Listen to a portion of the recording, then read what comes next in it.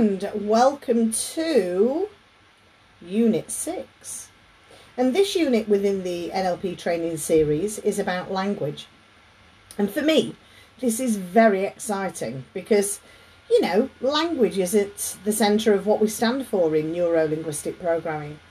Some people forget what the linguistic means is language, you know.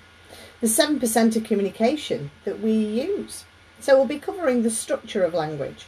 And I want to talk to you about the structure of language so that you can use to communicate this, which is going to be a new way of communicating that maybe you haven't even thought of before. And that's kind of exciting, isn't it?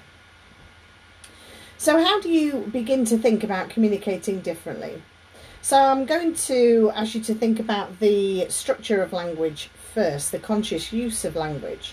And that's on page 45, which is the first page in the language section. It talks about the conscious use of language, and most of the time the language that we use is unconscious. I mean, think about it. You talk to someone, you know, and you get talking for too long and it's like blah, blah, blah, blah, blah, blah, blah. And most of the time people don't bother to stop and think about the words that are coming out of their mouth. So you might say, well, you know, blah, blah, blah, blah.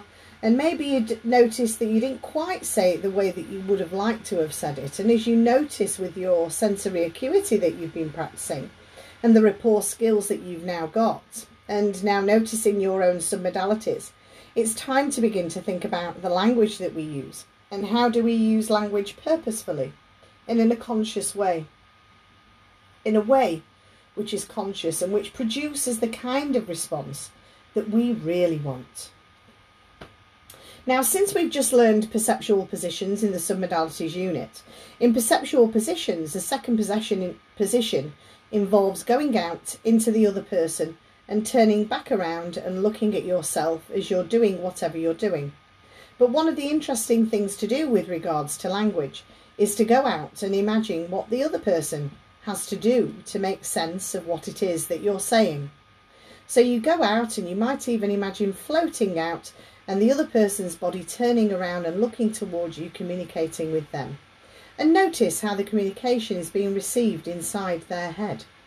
When we know what the receiver is doing inside their head when you say whatever you say. Now here's the thing. You cannot not affect someone's internal representations. In other words, you must always affect someone else's internal representations when you communicate with them. Every time you talk with someone, and whatever you say, you're affecting and changing their internal representations. Now here's a question. How do you do it with consciousness? And that's what we mean when we talk about the conscious use of language, and that's what this entire section is about, the conscious use of language. How do we use language consciously to produce the kind of results that we want to produce? So here are some of the ways in which we utilise language consciously in NLP. We use specific or ambiguous language, and we'll come to that when we talk about the hierarchy of ideas on page 49. We use hypnotic language patterns in the Milton model on pages 50 to 52. And then we have three frames that we focus on at practitioner level, which are the agreement frame, the purpose frame, which you've already begun to utilise in your first coaching conversations and doing belief change work, and the what if frame, which is great to get people to think past their limitations. Then we come to creating positive internal representations and the implications of using those negative ones that we covered in the diploma, like try, should, in the language that we use there. And then there's the conditional close, which for those of you in sales, and let's face it, if you run your own business, there will be a sales element somewhere. This is a useful phrase to learn. And finally, tag questions. As this will be something that you're interested in, won't it? Well, the next thing I think we want to talk about is linguistic presuppositions. So let's turn over to page 46. And linguistic presuppositions are useful for two things. Linguistic presuppositions are linguistic assumptions. So what does that mean? It means what's assumed by the client's speech. So the first thing that we can do using presuppositions is we can recognise what's assumed by the client when they're speaking. We can listen to a client, or we can recognise what they're assuming in the process of talking to us. Furthermore, we can also use linguistic presuppositions to create new internal representations for the client. So linguistic presuppositions are extremely powerful and very, very useful for us to create new internal representations for the client. But the key is to make sure that we know what we're doing, to make sure that we affect our client in the way that we think that we're going to affect them. And that's what linguistic presuppositions is all about. So we simply take the language that you normally use and bring it into your consciousness. And when we bring it into your consciousness, then you can use it in a way which is purposeful, in a way which produces the kind of results that you want to produce. Now, this may seem like a long way round, but I assure you it's absolutely worth taking the time to learn this section, because this will make you a master of NLP and a master of language. And the people who are great communicators in our world are honestly masters of language. They may seem to use it so simply and so offhandedly and so easily that you might think, oh, are they really doing it?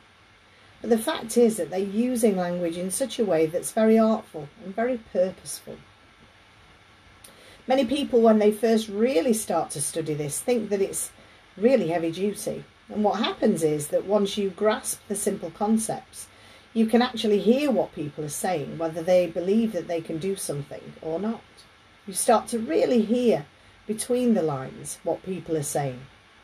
And it's worth so much, because for the first time you'll allow yourself to listen between the lines. It will be the first time you really have a handle on the communication that people are giving you. So this section has been very, very valuable to a number of people, and you might find that using this totally transforms your ability to be able to use linguistic presuppositions and use language in a much more purposeful way. And there are 9 that I'd like to look at today, 9 different types of linguistic presuppositions, as these are the major ones. And there are, of course, many more kinds of linguistic presuppositions, but these are the ones that we usually use at practitioner level, as they're very, very useful. So let's take a look at the first linguistic presupposition, which is existence. The key indicator for existence is a noun, which is used to identify people, places, or things. The second one is possibility and necessity. Now, these are modal operators, and modal operators are words that imply possibility or necessity. And we also look at modal operators of impossibility at master practitioner level. The third is cause and effect, and the indicator for cause and effect is the verb to make. For example, she makes me feel this way. And also if-then statements. For example, if you get into the learning state before you start studying, then you will notice your focus improves. Number 4 is complex equivalence, and the key word for complex equivalence is the verb means. As in, she looked at me funny and that means she doesn't like me.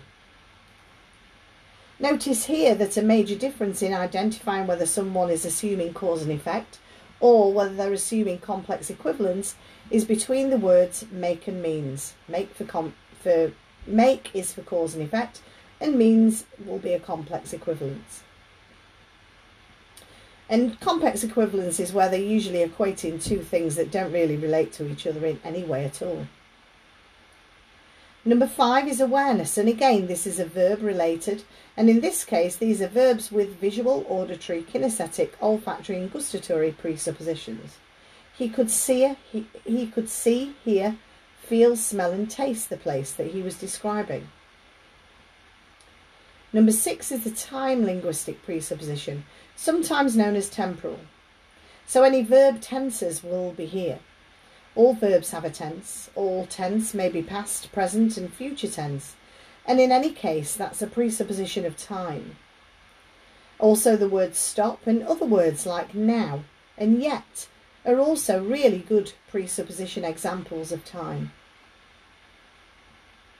The adjective adverb linguistic presuppositions are where an adjective modifies a noun and an adverb modifies a verb. And in any adverb or adjective as a presupposition. I'll read that again. Adjective and adverb linguistic presuppositions are where an adjective modifies a noun and an adverb modifies a verb, and any adverb or adjective as a presupposition. Number 8, inclusive and exclusive, or. The word or gives the illusion of choice, although there are some inclusive and exclusives which don't have the word or in the middle. And then number 9 is ordinal, and ordinal is simply a list. Anytime you hear a list, there's an ordinal presupposition. So let's briefly run through these in a little bit more depth and give you a sense of the difference between all of them and what to look for in each of these. And I'd like to use an example of a linguistic presupposition occurring in a sentence, so I'll keep the sentence the same throughout. So let's look at number 1, and the presupposition is existence. And we identify this presupposition of existence as a noun. So here's an example. John realised that there was a mountain behind the house. Here's another example. John just realised there was a mountain behind that. And another example. John didn't realise there was a mountain behind the house. What's interesting is that every time I say one of those in each of those that you listen to, you had to accept the idea of a mountain being behind the house. No matter how I structure the sentence. In fact, John was so silly that he didn't realise it was a mountain behind the house, even though he looked at it every day for 12 years. So no matter how I structure that sentence, you still have to accept the presupposition that there's a mountain existing behind the house. And actually, John is also existing, because John, the person, is existing too within that sentence.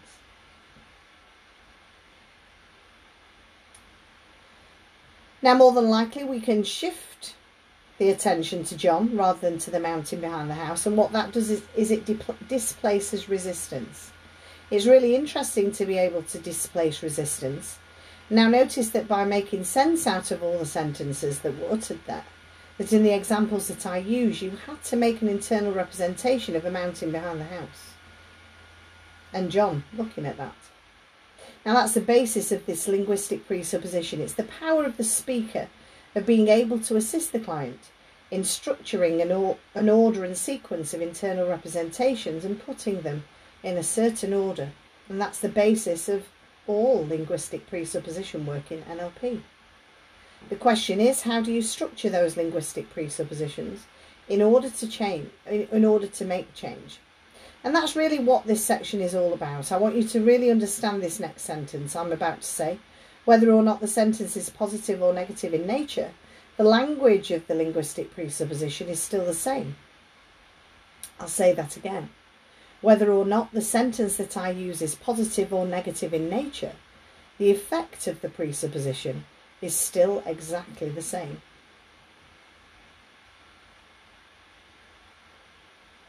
Did you get that? So the power of linguistic presuppositions becomes true because the question is, what is it that the person has to do to make sense out of this sentence? And then making sense out of the sentence, the person has to accept those presuppositions. Now imagine being able to change someone's ideas. Imagine being able to change someone's thinking. Imagine being able to change someone's objection, for example, if they're objecting to something that you're saying, simply out of the use of presuppositions that are inherent in your speech. And while the client wrestles with making sense out of the sentence, he or she is accepting the presuppositions. That's the basis of how we use language and how we use presuppositions in NLP. Now notice how much more powerful your presuppositions become. For example, you may have heard when you go and buy a car from a dealership, you might hear the car dealer doesn't test drive the car unless you want to buy it. Well, how many people do you think then get in the car, and while they just test drive the car, they already want to buy it? And that's the power of presuppositions. Here's another one. If you're a therapist and you say to a client, don't sit in that chair unless you want to go into trance, or don't come in to see me unless you're ready to change now. Really powerful presuppositional structures which, if the client accepts the presuppositions at the unconscious level, they're going to change, or they're going to make the changes necessary. So if a salesperson had a customer who had a list of objections, the salesperson could say to the customer, well, what's the one question that you need to ask that would cause you to want this product totally and completely? So the power of setting presuppositional structure up front, that the unconscious mind has to accept the presuppositions inherent in this statement in order to make sense out of the suggestions and out of the question. It's a very powerful set of constructions, very useful for making changes with clients. So let's go back to that presupposition of existence on page 46. Okay, so the next linguistic presupposition on there is possibility and necessity. Possibility and necessity are modal operators, and a modal operator is a word like should, shouldn't, have to, must, it's possible, can, can't, that talk about possibility or necessity. So here's an example. John realised how easy it was to climb the mountain behind the house.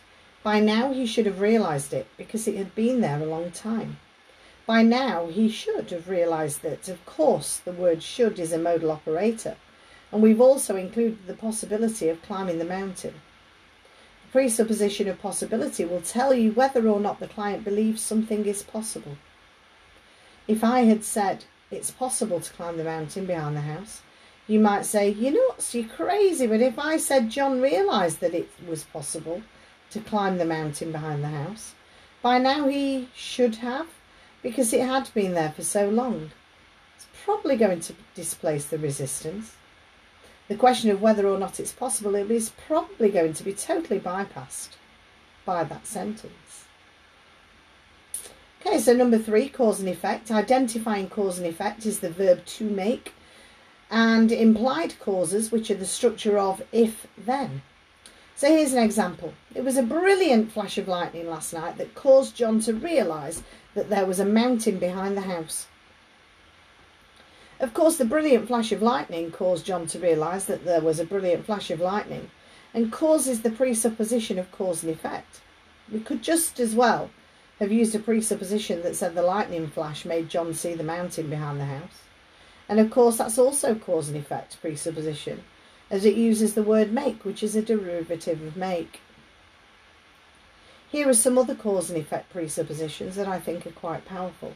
And these are good examples to look at. So, what happens if I said to a client when they meet with me, don't go into a trance right away, because I really need to talk to your conscious mind. Now, that's fine. Or we could say, don't sit in this chair because it's the trance chair, and I really need to talk to you consciously. Both of those are cause and effect presuppositions. Now, we could even say it in the past tense. We could say, oh no, you sat in the trance chair and I wanted to talk to you before you went into a trance.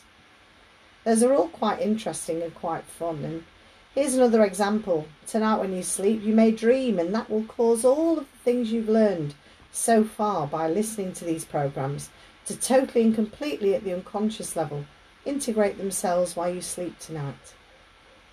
Now, by the way, that may not happen necessarily, but notice that your unconscious mind accepts the presuppositions inherent if it does. So if it does accept that presupposition, it says, okay, I've got it, I'll go in and rearrange everything, it'll work and you'll have things by tomorrow morning. No problem, I'm happy to do that, by the way. Your unconscious mind loves to please you. As an NLP practitioner, understand that every time a client comes in and talks to you, It's a cause and effect violation because the client comes into you and says, I'm at the effect of a certain cause over which I have no control.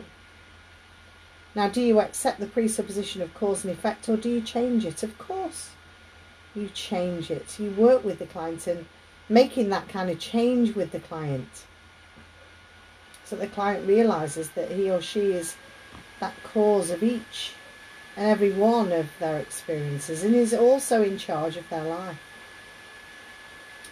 Next, we have complex equivalence, and this is any iteration of the verb to be, and that includes the verb is, as in, you know he is looking at me funny. That means, and of course the word means is also another complex equivalence, that means he doesn't like me. So here's our example with a mountain. John's inquisitive nature means that of course he would know that there's a mountain behind the house. Okay? So number 5, and that's the linguistic presupposition of awareness. Now, a lot of what we talked about, of course, it had presuppositions of awareness in them already, but the tip here for a presupposition of awareness is any verb with visual, auditory, kinesthetic, olfactory and gustatory in there. So to see, hear, feel, taste or smell something. Those are all presuppositions of awareness. John could see them. John could hear the rumbling from the mountain. John could feel the rumbling from the mountain. John could smell them. John could taste them. Those are all linguistic presuppositions of awareness. And in essence, there are other words too, which in essence will also assist the client in becoming aware of certain things. So John realised that there was a mountain behind because John became aware there was a mountain behind.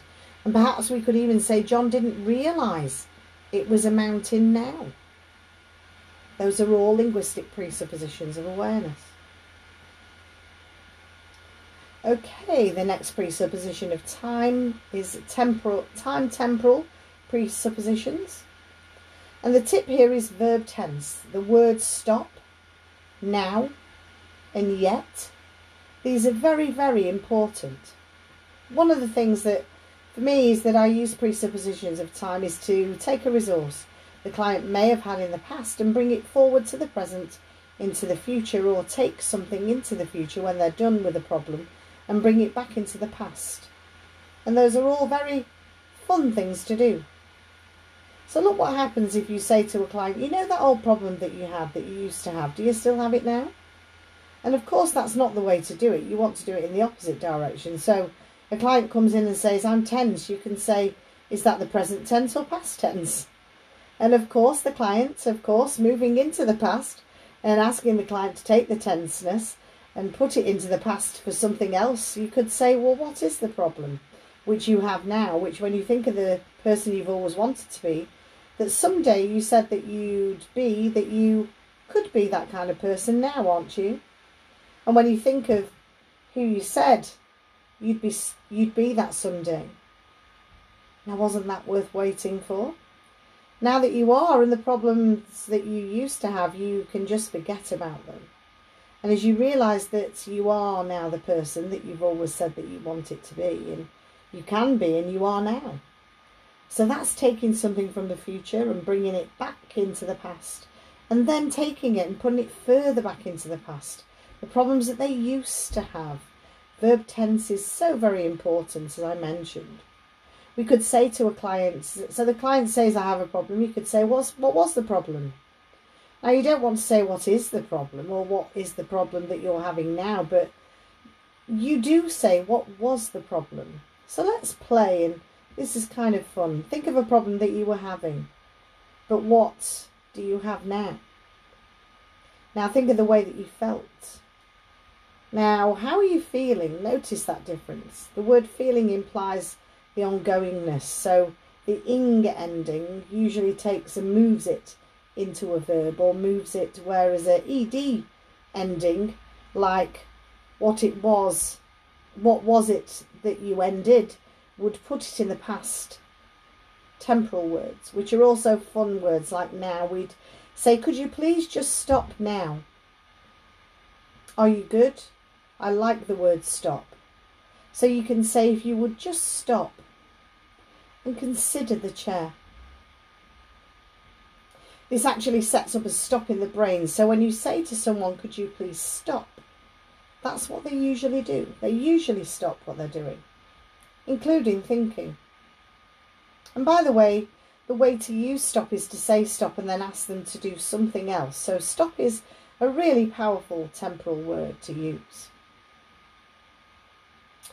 Okay, so let's look at number 7, adjective adverb presuppositions.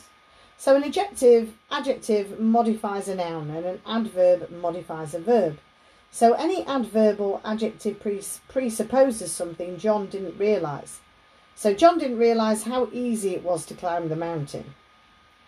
Now in this case the word easy modifies the verb to the client, which is an adverb modifying the verb easy, and John just realised it was easy to climb such a small mountain.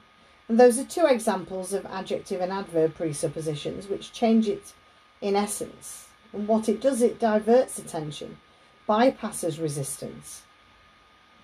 Number 8. Now number 8 is an inclusive and exclusive or. So inclusive or exclusive and inclusive. And we group them together here. And I think that in each case an exclusive or will exclude some things and an inclusive will include some other things. But no matter what the word does exclude or include, it includes or excludes certain things. So the construction is essentially, do you want to give the client the illusion of choice? So John couldn't decide whether to climb the mountain now or at 9 o'clock tomorrow morning.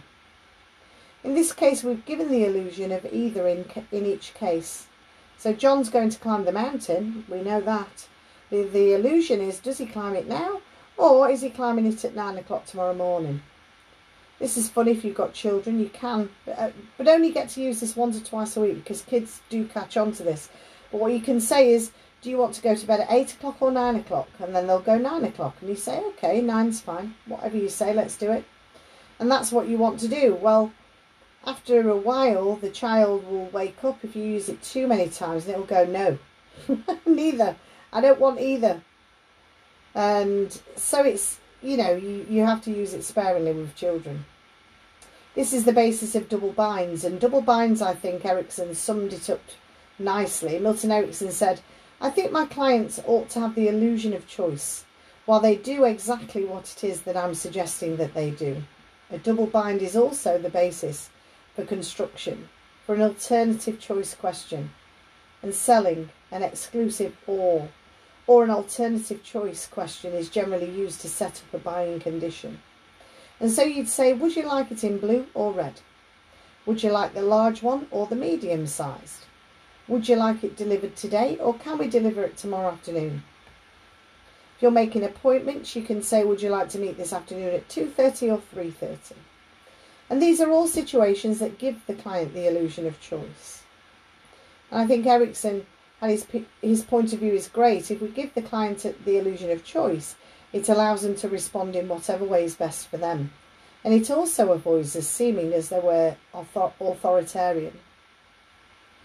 Okay, finally, ordinal. And ordinal is the tip-off for ordinal is a list. So anytime we have a list like first, second, third, fourth, the second thing that happened was that John realised it was a mountain behind the house. Notice also that this implies that there was a first thing.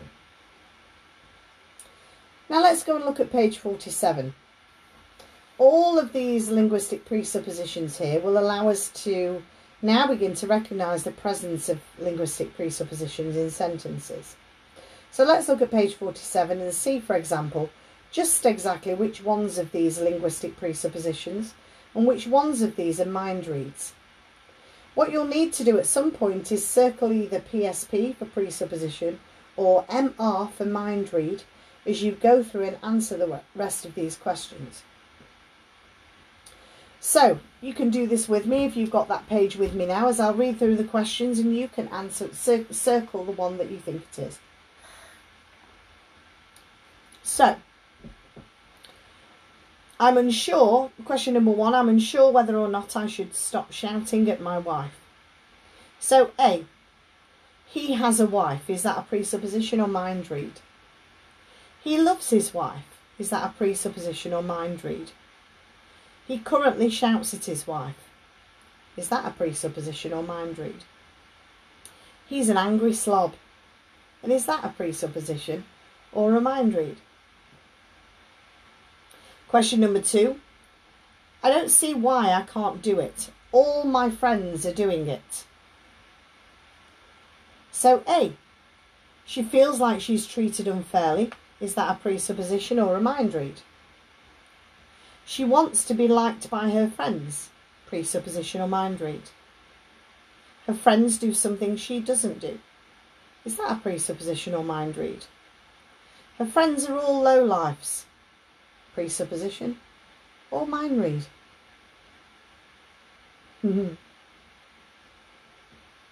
So question number 3. If I don't learn how to communicate with my boss, I won't get a pay rise. So A, he feels he is being treated unfairly by his boss. Is that a presupposition or is that a mind read? He doesn't know how to communicate with his boss. Presupposition or mind read? He wants to learn new behaviours. Presupposition or mind read? His salary is connected to his communication skills. Presupposition or is that a mind read? And hopefully you're circling the ones that you think they are, whether it's a presupposition or whether it's a mind read as we're going through these questions. So we come to question 4. I have to set myself unrealistic expectations. So they can't stop making unrealistic expectations. Is that a presupposition or is that a mind read? They feel trapped. Presupposition or mind read? They have expectations. Presupposition or mind read? And they know when they are being unrealistic. Presupposition or mind read? And you know, if you are listening to the audio of this, you can shout out the answers. Obviously, I won't hear them until we get to the live training. I'm feeling much better now. I can see how some of the things I was doing just made me unhappy. So some behaviour she engaged in was related to her internal state. Is that a presupposition or is that a mind read? B, she has feelings. Presupposition, mind read? Which one? She has much more control of her life now. Presupposition or is that a mind read? And finally, she fixed herself so she shouldn't be bullied. Is that a presupposition or is that a mind read? So what I want you to do is make sure those are circled, because when you come to the live training, we'll go through the answers to those so that you can see whether you've got those right and you're now getting the hang of the presuppositions that you're learning. Now, presuppositions, they're a great, exciting part of the course, and once you get to understand presuppositions, then you start to really understand the language that your clients are saying and how you can reply to them using presuppositions too. So if you have a look at page 48, you can see another little mini quiz here. What is presupposed? So what you're going to do is, in the following sentences, you're going to state what is presupposed and identify the major presuppositional structure. So what I suggest you do, and it's up to you if you do this my way or you choose your own way, is you identify by either circling or underlining the major presupposition that's in there when you're identifying the major presuppositional structure. And you can also put other presuppositions in there. So let's take a look at number 1. If the cat meows again, I'll have to put him outside. So what is presupposed here? Is it existence, possibility, necessity, cause and effect, complex equivalence, awareness, time, adverb, adjective, the exclusive or inclusive, or ordinal? There could be a mix of things within that sentence, but there will be one major presuppositional structure that dominates over the others. So at the side you can place that. Number 2, it was her friendly smile that made me walk up and say hello. What presuppositions are in there? And what's the major presuppositional structure of that particular sentence? If only he'd come home on time, the party wouldn't have got out of control. Now it's interesting, which are the words that relate to presuppositions here, and which is the major presuppositional structure overall in that sentence? Write down your answers on that page. If only he had come home on time, the party wouldn't have got out of control. Now there's a few presuppositions in that sentence, so identify those and identify the major presuppositional structure of that sentence. Number 4, people have always given me more to do than I can handle. What's the major presuppositional structure of that sentence, and what are any other presuppositions that are in there too? His easygoing personality is good PR for our company. What's presupposed? What's the major presuppositional structure within that sentence? His easygoing personality is good for our company. So number 6, stop watching over your shoulder. That's an interesting sentence. I like the language in there. So what's presupposed and what's the presuppositional structure, the major presuppositional structure there? Number 7, only you can learn this. Number 8, either she goes to the store or I do. Number 9, first the winds came, then the rain. That's quite a simple major presuppositional structure in that sentence. And then number 10, opera makes me want to cry. Again, you might have noticed the tip-off word in there for the major presuppositional structure that is within. So that's the end of the presuppositions section, the conscious use of language. And next we'll be moving on to the hierarchy of needs, and we'll be looking at the hierarchy of ideas in the next module, and we'll also come on to multi-modal language as well. So I hope you're enjoying this linguistic section, and if there's anything in here that you're unsure of, please make sure you ask the question. It's always great to ask for confirmation of something that you're talking through.